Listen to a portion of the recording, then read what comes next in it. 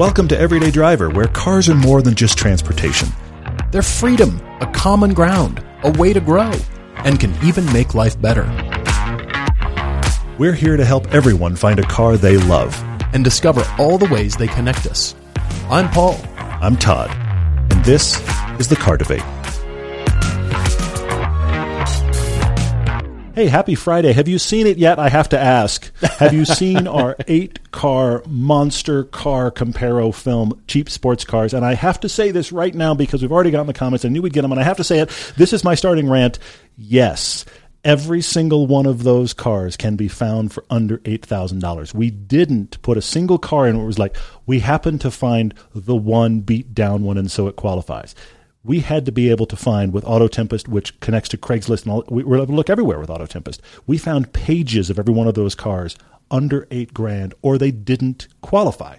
I agree. Thank you guys for watching. And a big shout out to Jessica S., who's watching with her 18-year-old daughter who listens to the podcast, and also Kyle P. So yes, people are watching and listening, and we thank you for that patronage.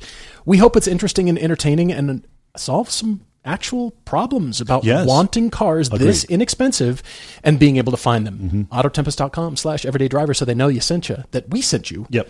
But nevertheless, Todd is absolutely right.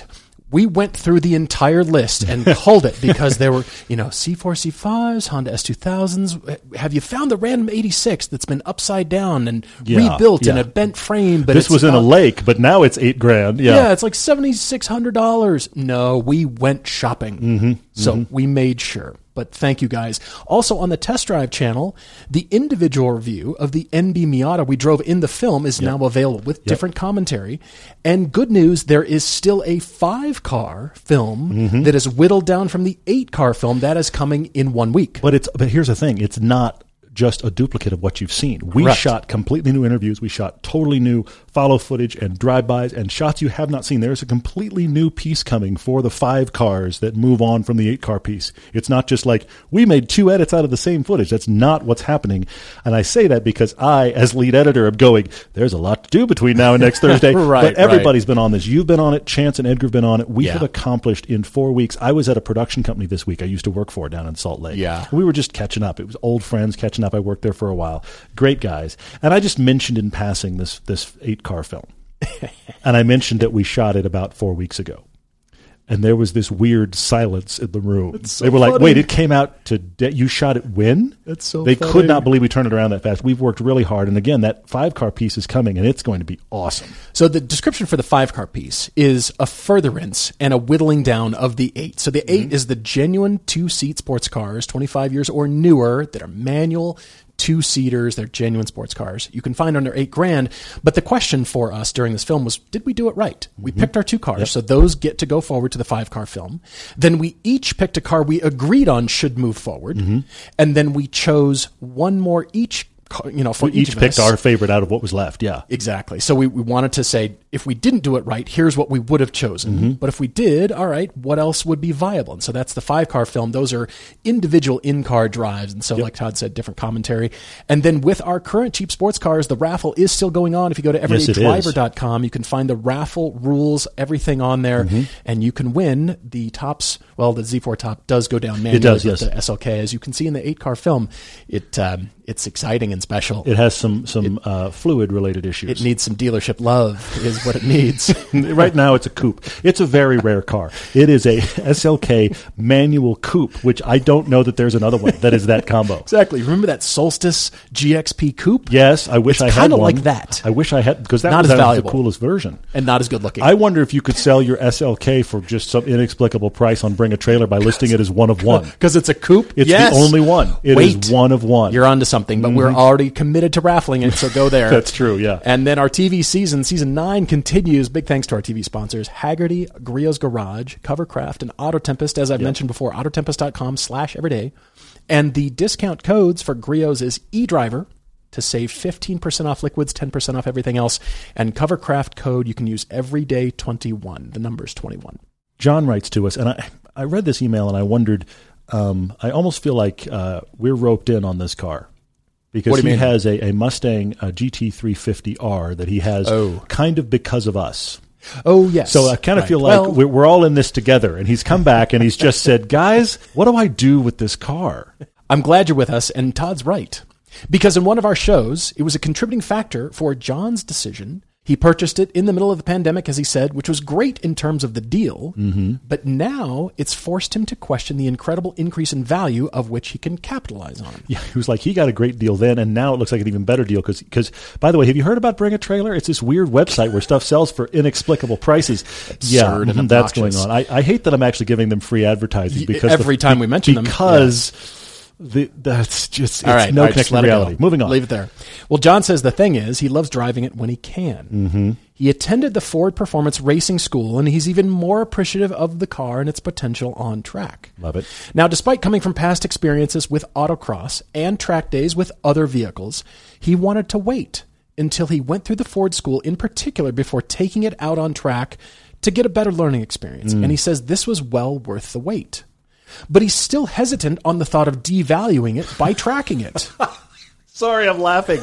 I could see all of the pieces coming together in this collision in the middle of the conversation. But he did buy it with the intent over the other options he was considering, thinking it's just a Mustang and that won't stop me from using it as a track car. Mm-hmm. But now he's perplexed because taking it to a track event or just, should he keep attending driving schools until he decides? Or should he track it? The driving schools are great because they provide a vehicle, but then that gets expensive. Yeah. And then, of course, you want your own, and John already has his own, but he doesn't want to drive it. Mm-hmm. Because now it's worth so much more than he paid for it. Although he does acknowledge, as we've said before on multiple episodes, cars are not an investment. They are not. You just happen to have stumbled into, oh, look, this made money. And that is the big question. When you get into a situation where suddenly your car is worth more, there's that question of, well, should I actually make it an investment all of a sudden? Should I get seems like they are. It's all of a sudden. It's a facade. You've all read those articles. There's a lot of those articles around. If you had invested in hypercars in the 90s. Yeah. And the same amount of money you would have put in the stock market, you invested in hypercars. Theoretically, there's been a few articles about this, that car collection would be worth more than the equivalent stocks would be worth, theoretically, with the possible exception of Tesla, which is also, like Bring a Trailer, not connected to reality. So this is what's happened, though, because all the cars are so nuts right now. One of the reasons we did that cheap sports car showdown. Yes. Because we wanted to show under 8,000 still possible in spite of the fact prices have gone nuts. Indeed. Selling the GT350R. Okay. Well, John writes, assuming that he'll be getting the validation to use the GT350R for the track, you do have that already, and not change for a cheaper track car. He's been thinking about changing the daily. Okay. Track car is handled, but the daily is not. This is where things take a turn. Mm-hmm. He thinks that might be the answer to push his endeavors to track the Shelby by fulfilling his need to enjoy the drives. Okay. They have a 6-month-old. Congratulations on your growing family. But he says not having the back seat makes the R even more strictly a track and cars and coffee type of car, which means he needs to tow the car to future events outside of their area with a car seat, baby gear, and dogs. If the family's going to go, you now need a tow vehicle because the other one is a strictly track car two-seater. Right. Yeah. They have a 2018 Mini Cooper 4-door. He says that serves great for local quick day trips and errands, which they'll keep. Okay. But the culprit is the 2016 GMC Sierra 1500 pickup that serves as both his daily and the work vehicle. John's a contractor, and he's been driving pickup trucks as daily drivers for years and, needed to do pickup trucky kinds of things. But now that he has an ownership in the company that he works for, he has access to other pickups. He doesn't have to own one anymore. Right. That's great. Company vehicle. Okay. But then he realized he still needs the option to bring the family to the track events and tow the Shelby, which a pickup does. It's not as fun. Sure. He says he'd love a Stelvio, but the towing is not the greatest. You're right. An Expedition has great towing, but not much better than the fun factor as a pickup truck. And he considered the Durango SRT 392. Towing is good, looks incredibly fun, and even track-worthy for an SUV, even though don't track your SUV. There's other track cars. You Guess what? They're actually heavy. have a track car that's better than an SUV. That's in that category, kind of like many of the other Hellcats, where it's just like, I can't believe this is doing that well, but that doesn't mean you should pick it. Just because it has track mode doesn't mean you should. He says one pickup that does look tempting to look into would be the new upcoming Tundra, if it has the fun factor of a TRX or Raptor without the high price tag. That is to be determined. We are going to cover the Tundra when it comes out, John, but to my knowledge, it doesn't have jump detection. I don't know if it knows when you're in the air. True. And the thing about the TRX and Raptor, let's be honest, they are so expensive because of what they're capable of doing. Right. I don't see, we don't know yet, the new one's coming, we're going to go. I don't see the new Tundra offering what the TRX and Raptor do without offering a price that is similar, because there's so much extra stuff screwed to those to be able to make them airborne. Exactly. That's what you're paying for. I mean, unless there's a button that says I'm going to leave the Tundra, like the tires are going to leave the Tundra in my Tundra. Craziness. All right. He says he's estimated his truck to sell or trade at about $30,000 locally. So with a budget of $65,000 after selling his GMC pickup, is there anything else he should be considering, or should he change his mindset completely, or is he just done? Is he baked? Because he's looking for something fun, clearly, as the daily, but he's got towing needs, and the Mini isn't going anywhere. And it sounds like because we influenced that GT350R, it's now our fault. I mean, it's now I don't know if that's going anywhere. So changing to a cheaper track car, even though that would add to the budget, that doesn't change what that track car can do, because it's still a two-seater. It'd probably be even more hardcore and even smaller. So, yeah, what do we do? He says he appreciates like-minded individuals, which is everybody listening to the podcast, for sure. Any of our suggestions. We are your car friends. That's absolutely the case. John, I have a question for you that we don't have an answer for, but I have a question for you on a couple of things. First off, how often do you actually go to the track? You've said you've tracked other cars, you've done autocross, but you don't talk about how much of your life this is. You've talked about taking the whole family. I have spoken to multiple people who have taken little ones to the track.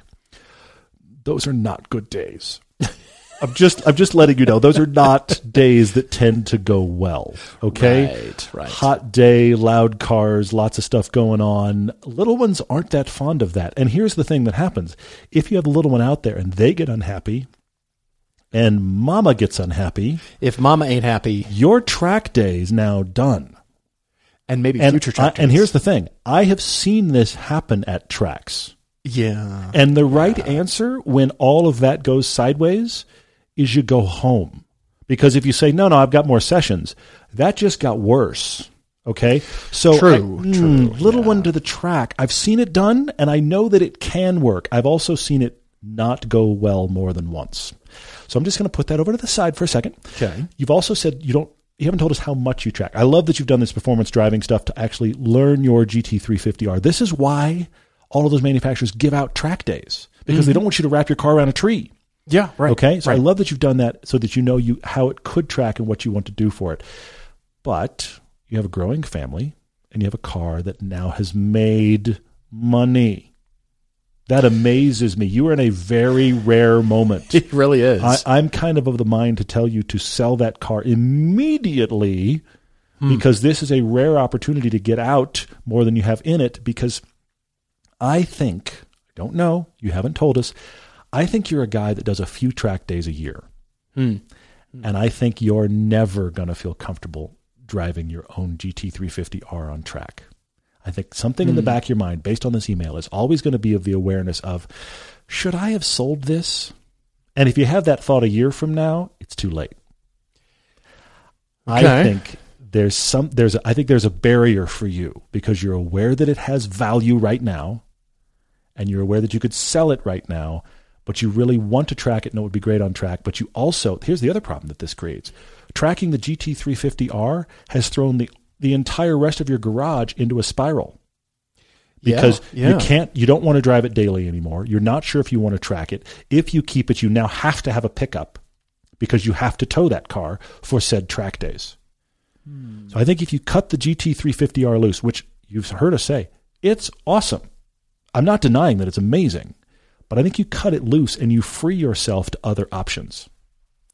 This is interesting, John. I am a little bit all over the map, but I'm going to distill this down into two large decisions here. Because you bought this car, and I love that you have it, but you haven't extracted all the track potential out of it as of this writing. So that's why you're thinking, maybe I can sell it and get the money for it. Now, if you were to keep this, a 2020 Shelby GT350R curb weight, according to Ford, is 3,662 pounds. Okay. Getting a daily driver, a car you drive daily that can tow a good amount, isn't going to be a fun sports car. It's probably going to be, like you said, a pickup truck or an SUV. So if we do that and you sell the Jimmy, the GMC, and you go for a daily that can tow the Mustang to the track, and then you can daily as a contractor and then use the pickup truck whenever you need it because you got access to others. Sure. You could go after an SUV.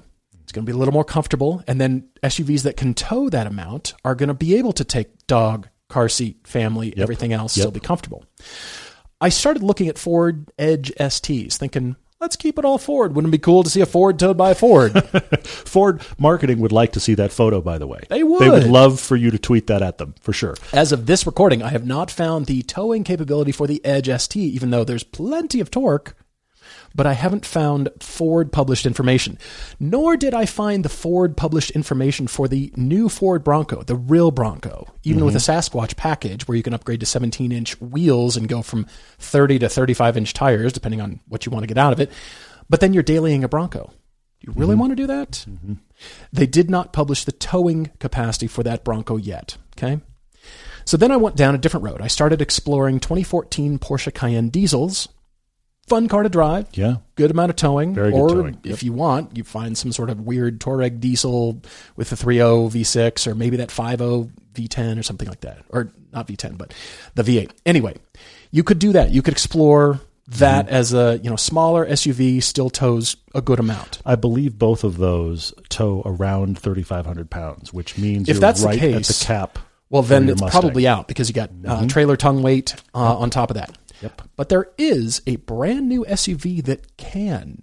Okay. It is the 2022 Nissan Pathfinder Premium for $50,000 all in. It's got a 6,000-pound towing capacity. It does, yes. Gross vehicle weight rating.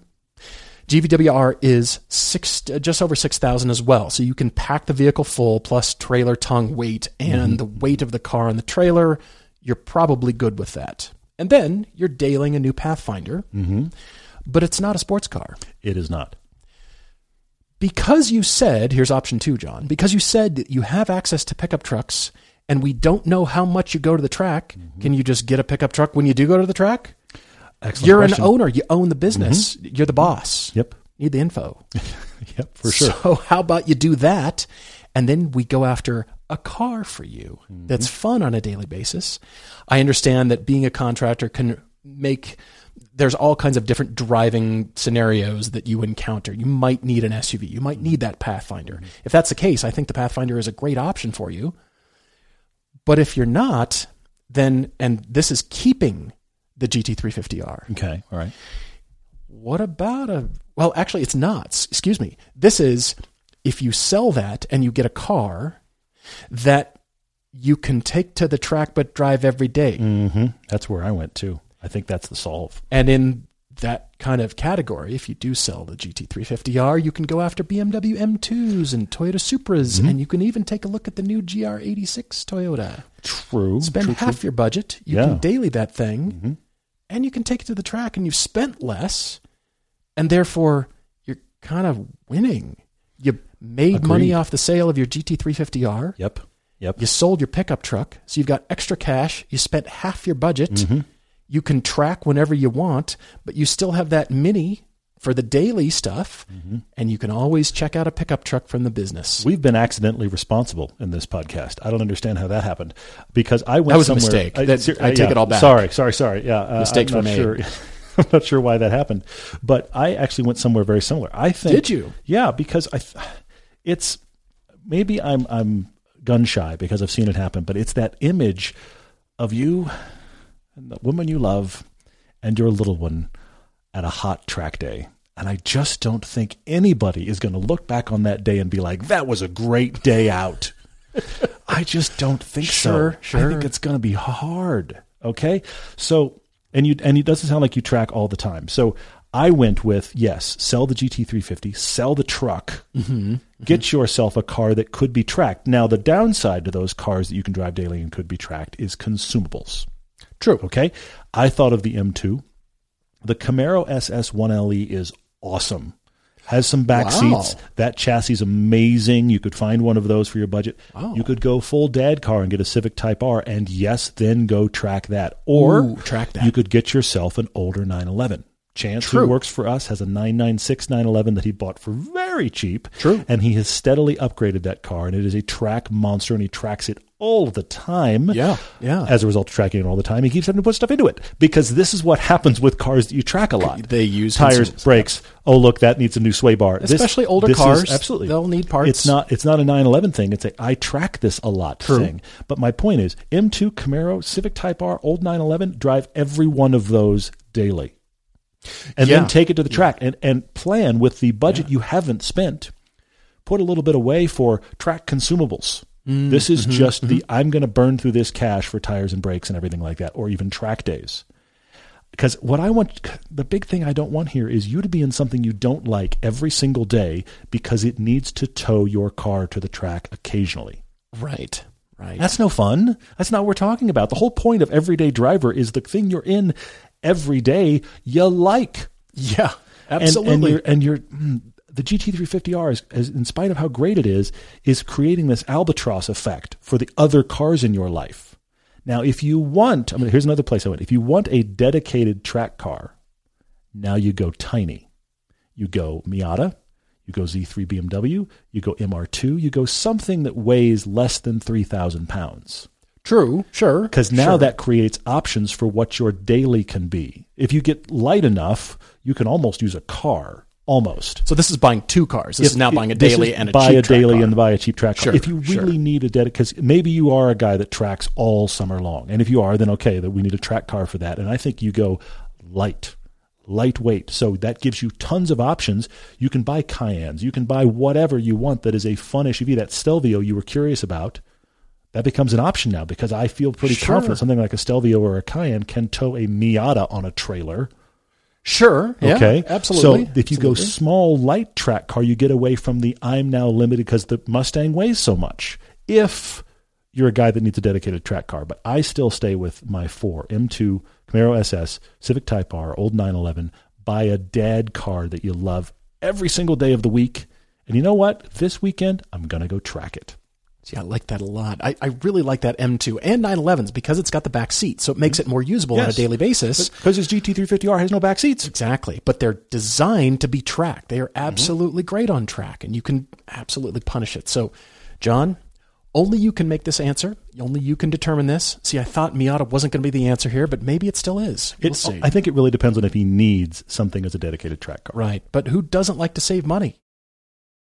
We're big fans of Hagerty, and you've heard us talk about Hagerty. But I don't think we've mentioned this new offering they announced late last year, Garage and Social. It's like a big fun clubhouse for car lovers. Each physical location offers climate-controlled storage, complete vehicle maintenance and service, plus tons of events and experiences exclusively for their members. You don't even have to own a car to be part of this club. They've got social memberships available that give people all the perks without the storage. There are many locations already: Chicago, New York, Delray Beach in Florida, and Miami too. And they're not slowing down either. They're announcing new locations all the time. We're just waiting for the announcement that they're opening a Park City location, hopefully soon. Learn more about this exclusive car club and storage facility at garageandsocial.com. I'm confused by us. We just saved money on the last car debate. We confuse us. And both of us wound up there. It's not like one of it, because this is all the other things that you guys listening know this. After 600 something podcasts, there's definitely days when one of us just kind of spirals off into weirdness. And it's like, why did you wind up there? But we both were responsible. I'm very confused. The desire to actually help is still very much firmly rooted here. This is true. This is important, yes. We've got Connor in Atlanta, Georgia, who needs a bike feel. He says, like many households, he has a minister of finance. However, his minister is pulling the rare double duty as minister of both finance and safety. And according to his wiki research, he believes this is unconstitutional. Your minister of finance and safety is now the minister of other things and probably looking at you right now and shaking her head. Probably, but he's appealing to the Supreme Court, apparently. So he needs help. His morning commute is in Atlanta traffic, around half an hour of city and highway, and motorcycles have officially been outlawed by the love of his life, and he has been given no more than $20,000 to replace that love, the motorcycles, as they're saving for a house. This car needs to be reliable and easy to work on. It needs to have more storage space than a bike. That's easy. That's done. Okay. The car. door pocket card is Yes, for sure. Moving pretty on. much more than a bike. He says at least 2 airbags, come in a color, and most importantly, recreate the fun of his two-wheeled friend. He knows that 86s and S2000s and Boxsters all exist, but is there something more unique that he's missing out on? He's been giving serious thought to a purple CRZ with the HPD supercharger, but he wants to know if there's something weirder that he's not thinking of. Interesting. Okay. All right. You're chasing that bike feel, Connor, and that's hard. And I know I preach this a lot, but I'm going to come back to it because it's right here. This is about weight. A Corbin Sparrow? No, it's just about weight. I was going to say Corbin chase Sparrow and we're done. Things that are lightweight, and the lighter they are, and the more they expose you to the elements, the better off. Corbins we are light. One of the ones I like for you, except for the airbag problem, because I think it is probably the closest you can get. And I think you could find used older ones, less powerful ones, and that is a Caterham. Yeah, but they're not they 20 don't grand. have airbags. No airbags, and they're Even not if you found a $20,000. $20,000 like low power one, that's what they would be. Sure. Yeah, that doesn't have airbags, so that's out. I have others, but I think the key thing here is you've got to get small. Small is good, and the other thing about bikes is that they rev True. high. Yeah. The other cars that I can think of are rotary powered. I was thinking, Connor, of the 3 RX-7 generations for $20,000 and under, but what I like more is for you to chase an RX-8.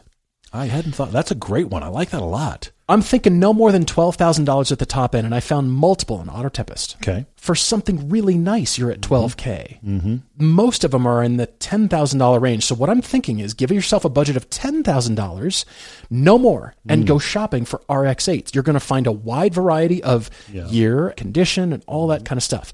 But before you even do that, it's important for you to jump on some forums and learn about what's going to be required of you to own an RX-8. Because I think it will give you that feel. When you wind that thing out, I think it will start to approach bike kind of feel. There's no car that will really be a bike short of a KTM or an Ariel Atom or BAC Mono or Caterham or Lotus 7 or but he has you said know what that I mean. The 86 and the S2000 and Boxster, he knows that those for different reasons get close, but he also doesn't want one of those. He feels like they're too common, so we got to go flipping off because the S2000 is the first answer I'd run to. But you said weird. On. Is there something weirder? And yes, the RX-8 is a weird car. It is weird. The rear doors are weird. The rotary shape everywhere in the car is a little weird. Everywhere. The engine is weird. The shape of the car is weird.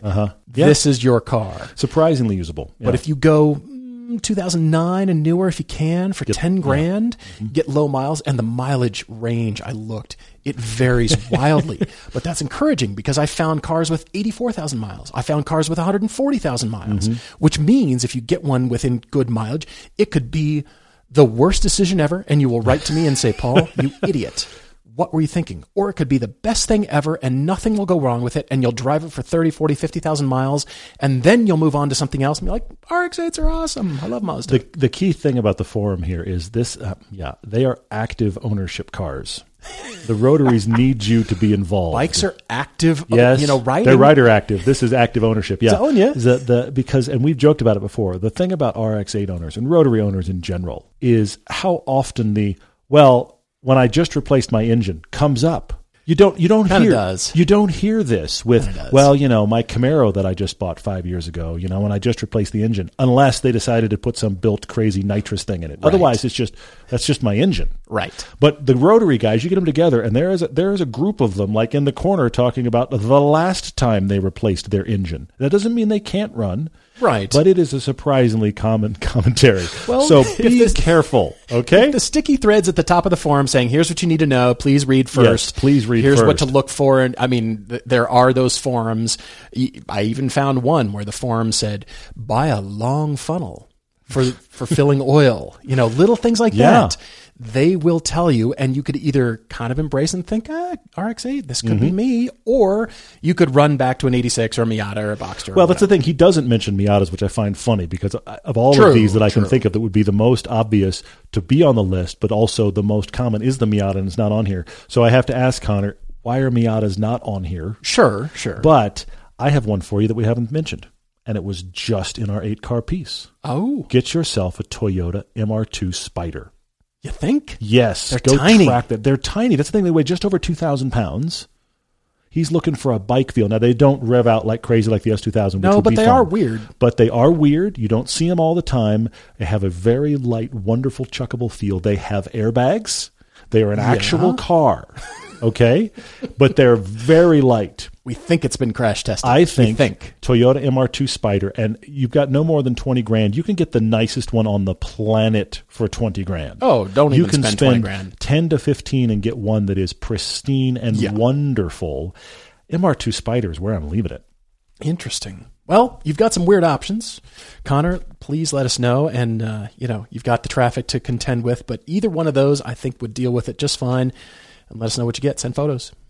If you've got your own debate, please write to us, everydaydrivertv@gmail.com, and you can send in your Topic Tuesdays, your car conclusions, and most of all, your car debates right there. Summertime's here, and that means it is car wash season. And my friend Paul tells me I'm always supposed to wash a car in a cool, shady spot. I don't always do that well, but I do use the Brilliant Finish foaming sprayer, or actually I use the Boss Foam Cannon from Griot's Garage. You have to use this. It's awesome. If you're a person like me who's not good at this, it makes it far easier. You create a high foam blizzard right in your driveway with little to no work, which I really like. You avoid wash-induced scratches. It is the safest way to wash your car. Try the Griot's Garage Foaming System Complete Kit today and see what the foam is all about.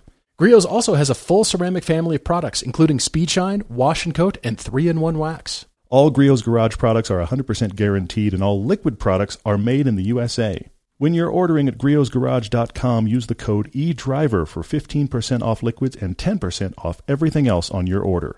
That's GRIOTS. Enjoy the finest quality car care products you can buy at griotsgarage.com.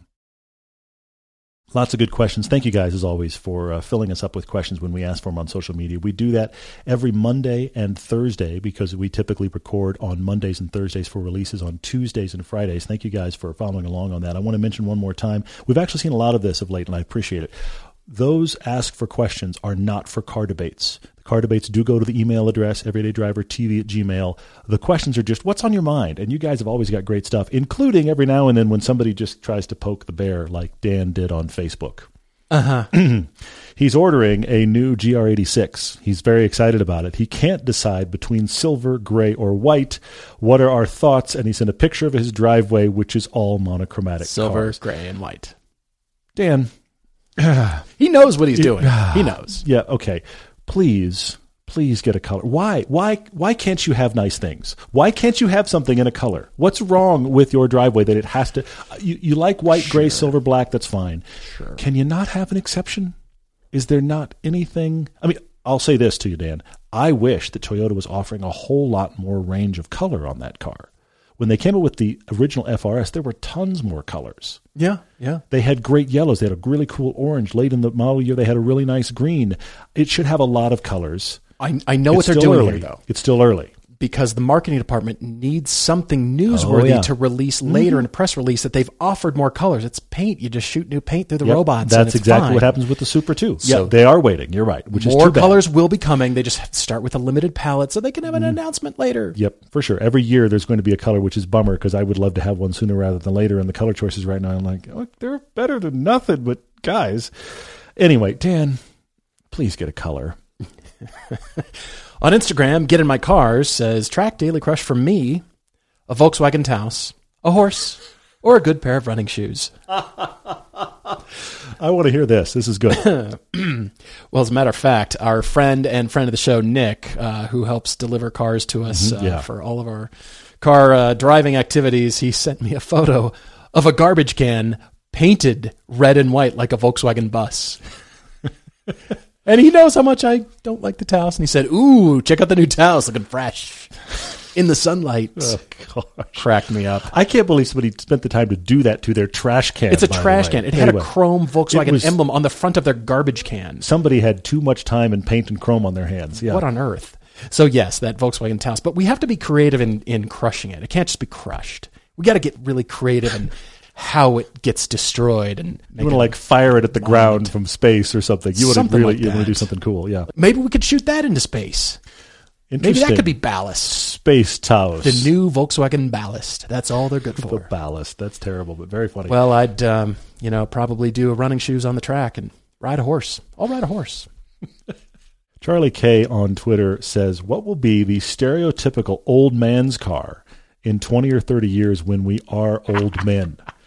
So what I'm wondering this is interesting. There's two ways to look at this. Is this the old man car that like the old guys have got the classic of this and they want to show it off? Or is this the car that every old man gravitates for new?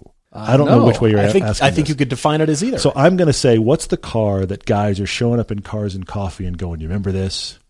And I'm going to say Tesla Model S.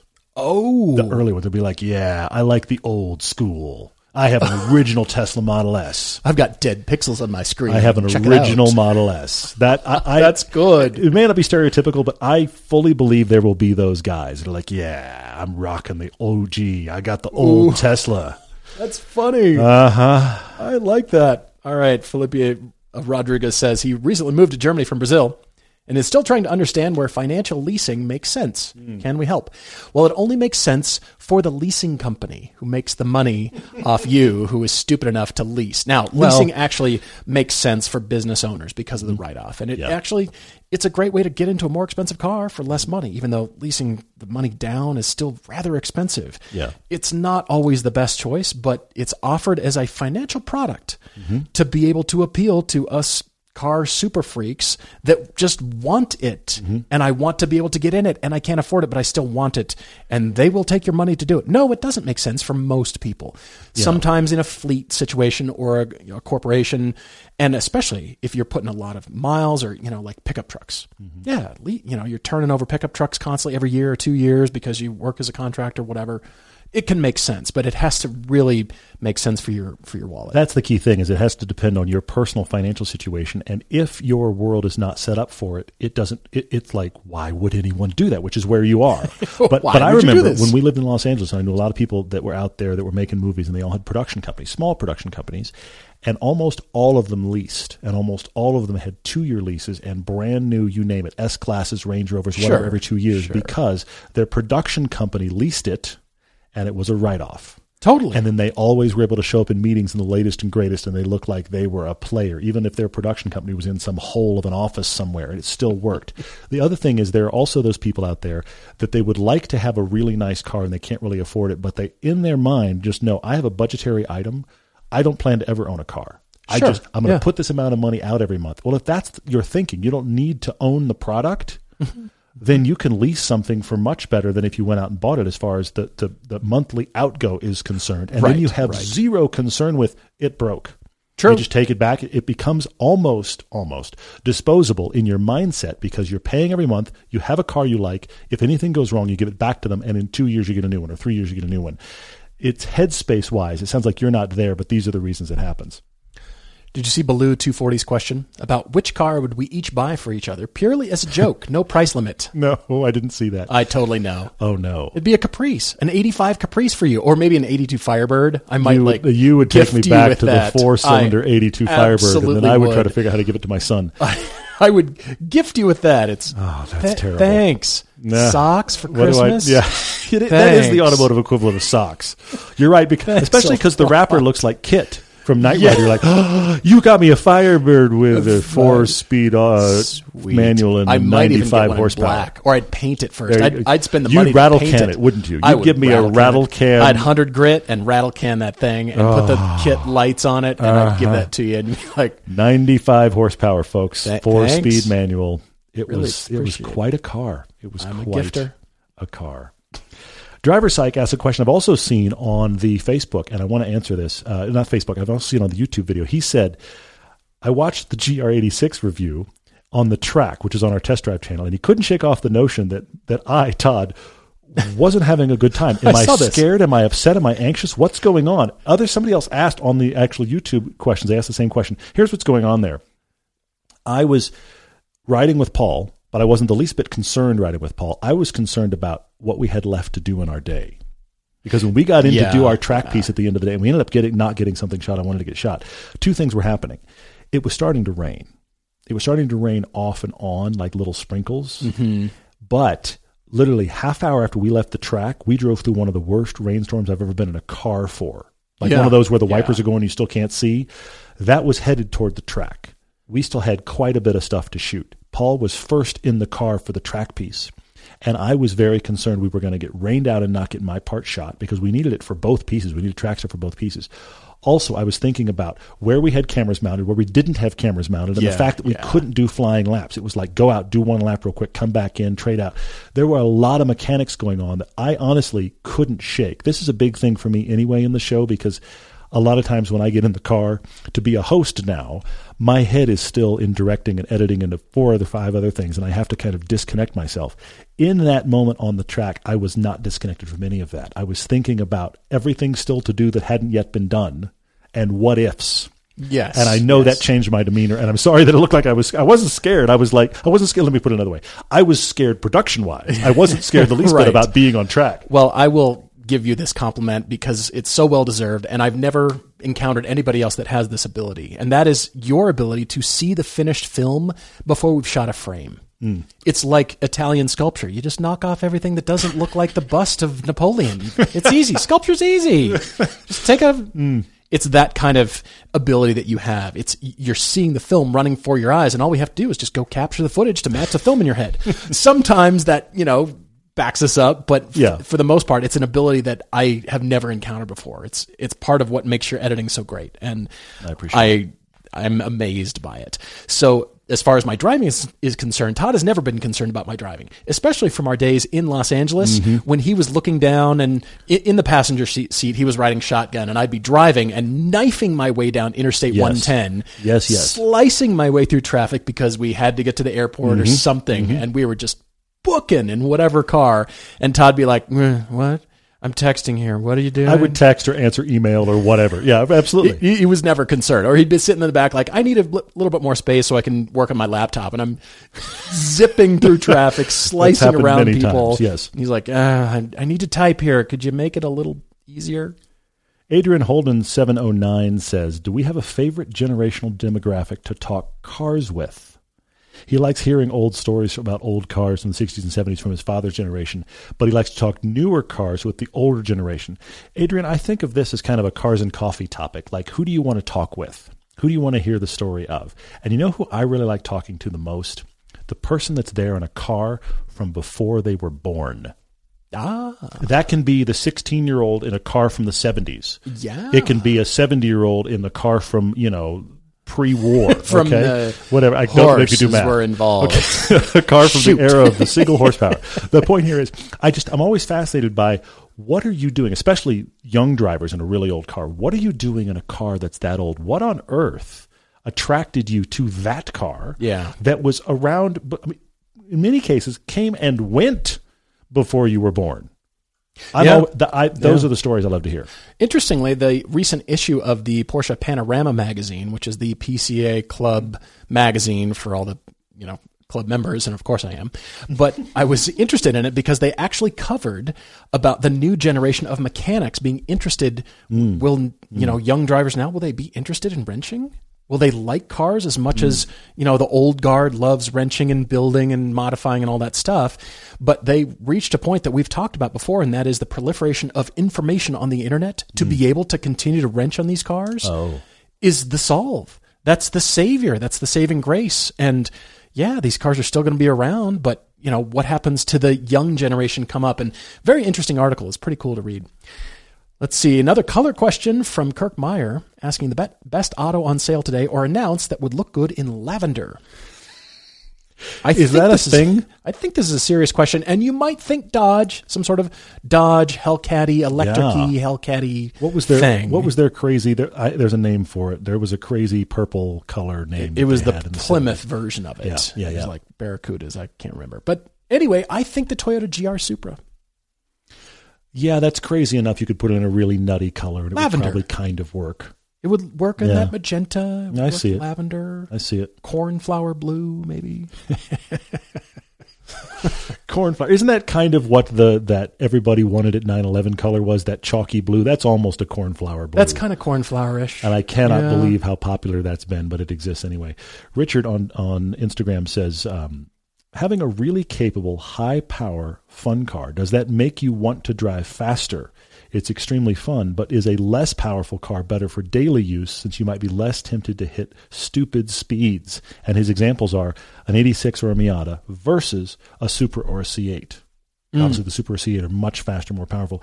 Richard, I think there's a flip side that happens. I think the reason you end up going faster in a more powerful car is because that car isn't interesting slow. When you get a car that isn't that powerful, typically they are, I know I keep hitting on this, they are lighter and more involving, and they tell you a lot more at 20 than a car that has 4 times the horsepower and twice the weight does at 20. Yeah. A great example is the Nissan GTR versus my Lotus Elise. Yeah. The GTR will decimate my Lotus, anything you'd like to do, including cornering, much to my son's chagrin. First time he discovered that, he was like, what do you mean? What do you mean the Lotus? He's like, but the Lotus corner's great. I was like, probably going to beat us in the corners too, buddy. It's just going to beat us. Okay? That's funny. But if you gave me the option, which do you want to drive? I'm going to pick the Lotus every single time, unless I'm going to like sit in traffic. Then I'll pick the GTR. Well, sure. Because the GTR, it's not fun at all slow.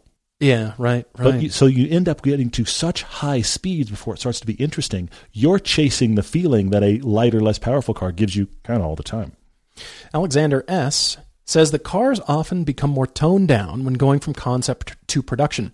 What are some cars that make us say, wow, they made the concept car? He's talking about the Lexus LC500 is one that comes to mind first for Alexander. You're assuming that the concept came first. Oh. We've talked about this before a little bit, but there's always the grand assumption that the concept is first and the production car is second. And in many cases, in most cases, they work out the production car first because they need lead time for that to go to tooling. That car has to be tested and it has to be crash tested. So sometimes concepts are designed after the production car the design is frozen, it's gone off to tooling, it's getting engineered, all of the bugs shaken out of it, the hot weather testing, the cold weather testing, that's already well underway. When the designers now have a little bit of time left over to design the concept car version of that. This is the WRX problem. The car is locked and it's bland and it's going to be fine. What would you guys do if you could do whatever? You got a couple months.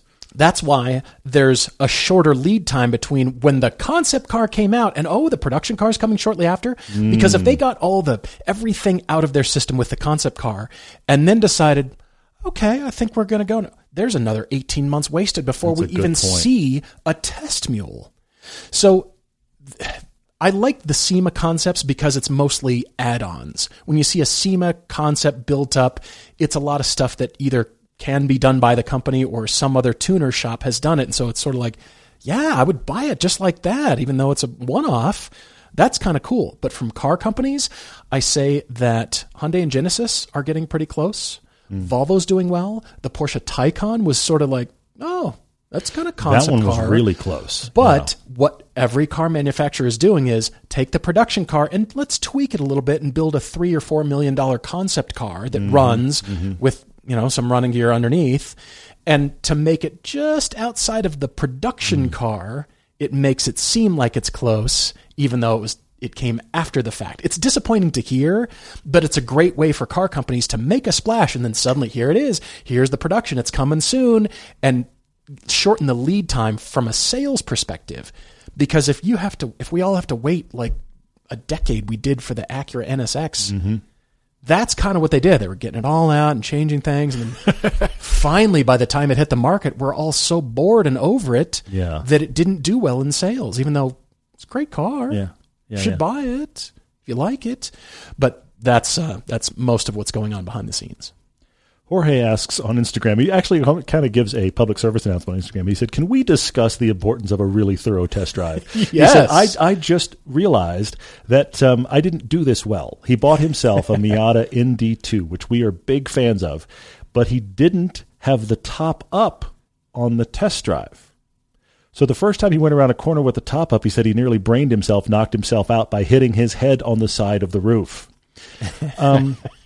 There's two sides of this, Jorge. Now, first off, yes, you have to get a real test drive. I am always boggled in there, and I forget what the stat was. I want to say it was like as much as 40% of new car buyers do not test drive, which is a stat that should be like 4%. Yeah. Okay. I mean, I may be wrong, but I know it's a shocking amount. we should all be test driving like crazy. The problem with the test drive, besides the fact that you might be having a difficult dealer experience on top of it, is the test drive has a circuit.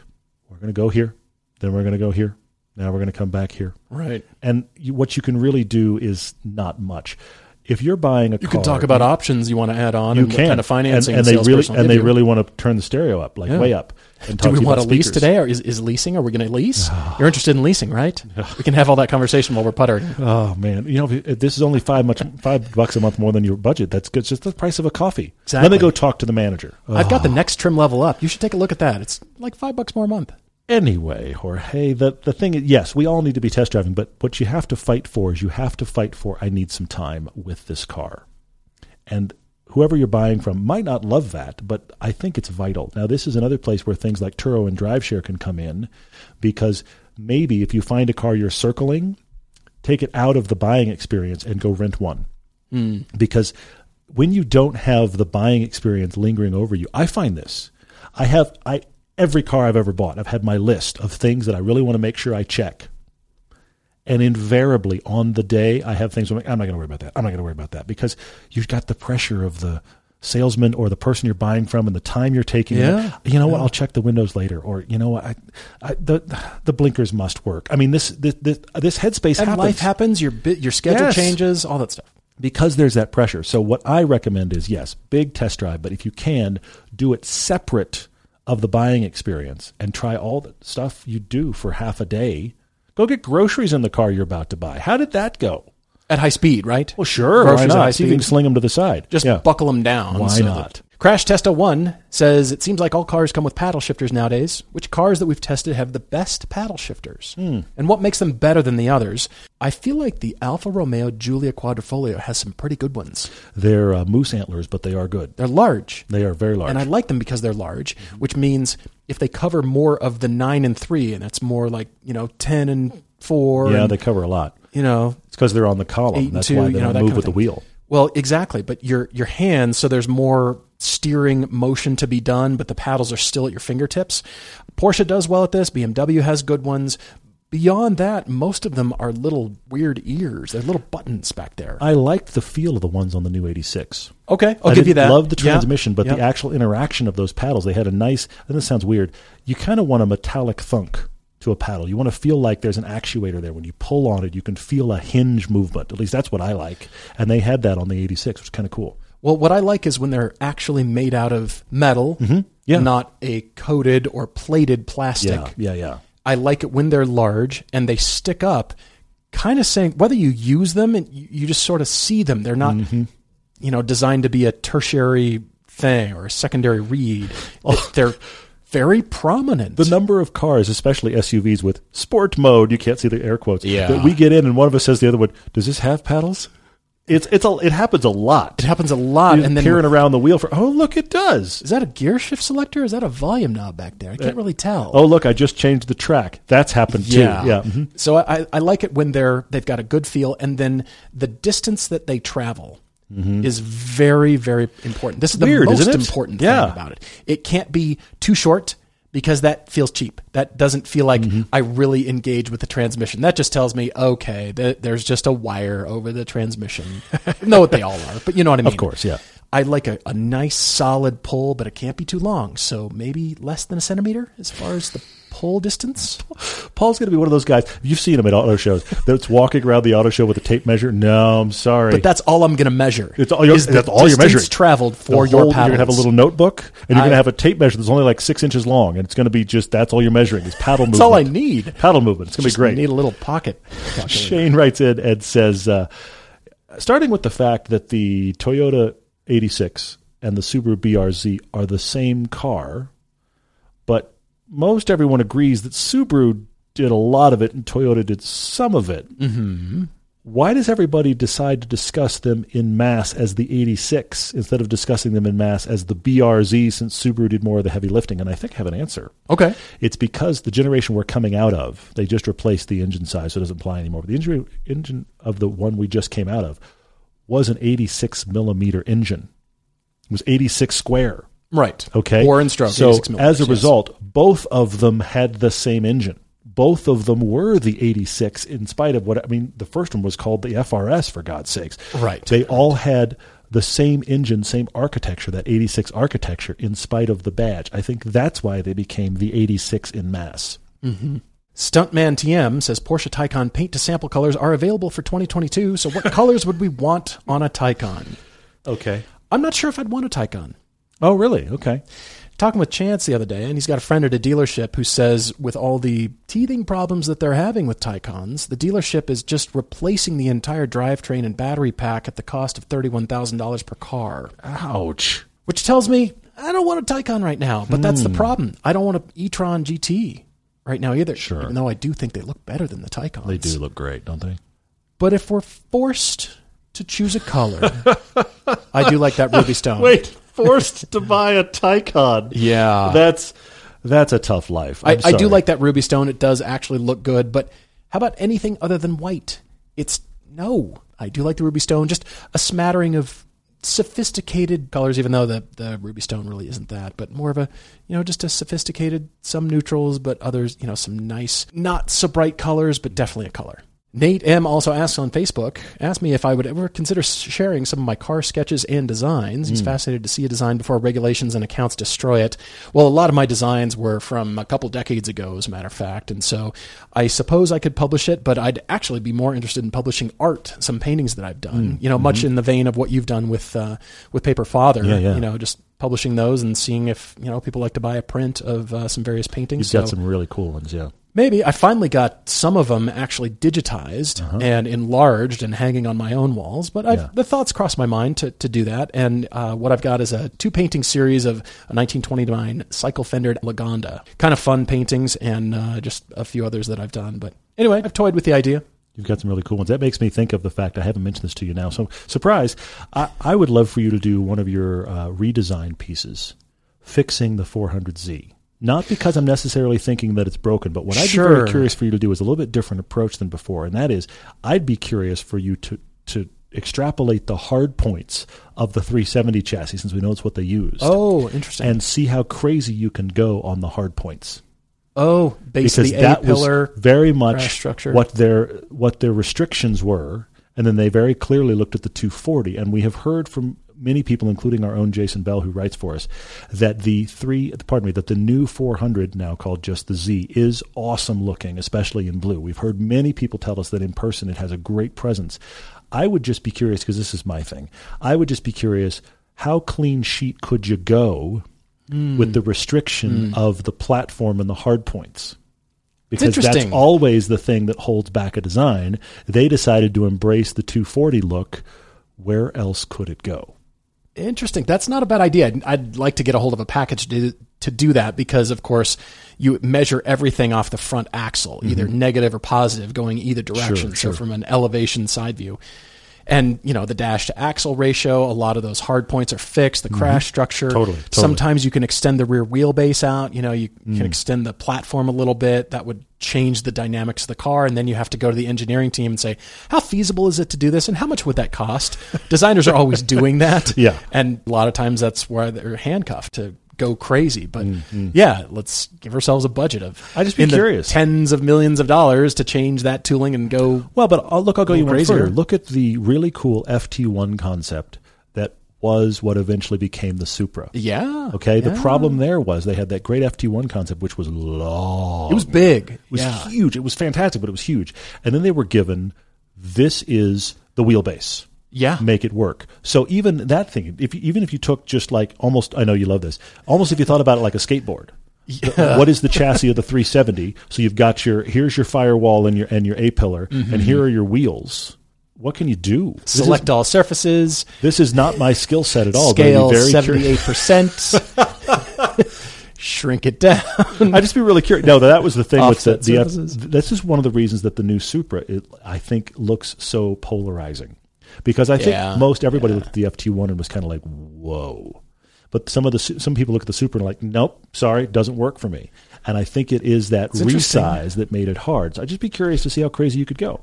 That's interesting, because another car company was suddenly involved at that point. Yes, BMW absolutely. got in the mix, and then they needed to actually make 2 cars off that same platform. Exactly. And think about Exactly manufacturing right, and That's not a bad thing. I've been kind of waiting for the Z to be officially launched, and now it has. We've seen it now, to be able to fix things, just in case Nissan had changed anything dramatic, which from an appearance standpoint, they've only added a lip spoiler on the rear tail there. It went blue, and it now has braces in the grill. But otherwise, we're excited to drive it.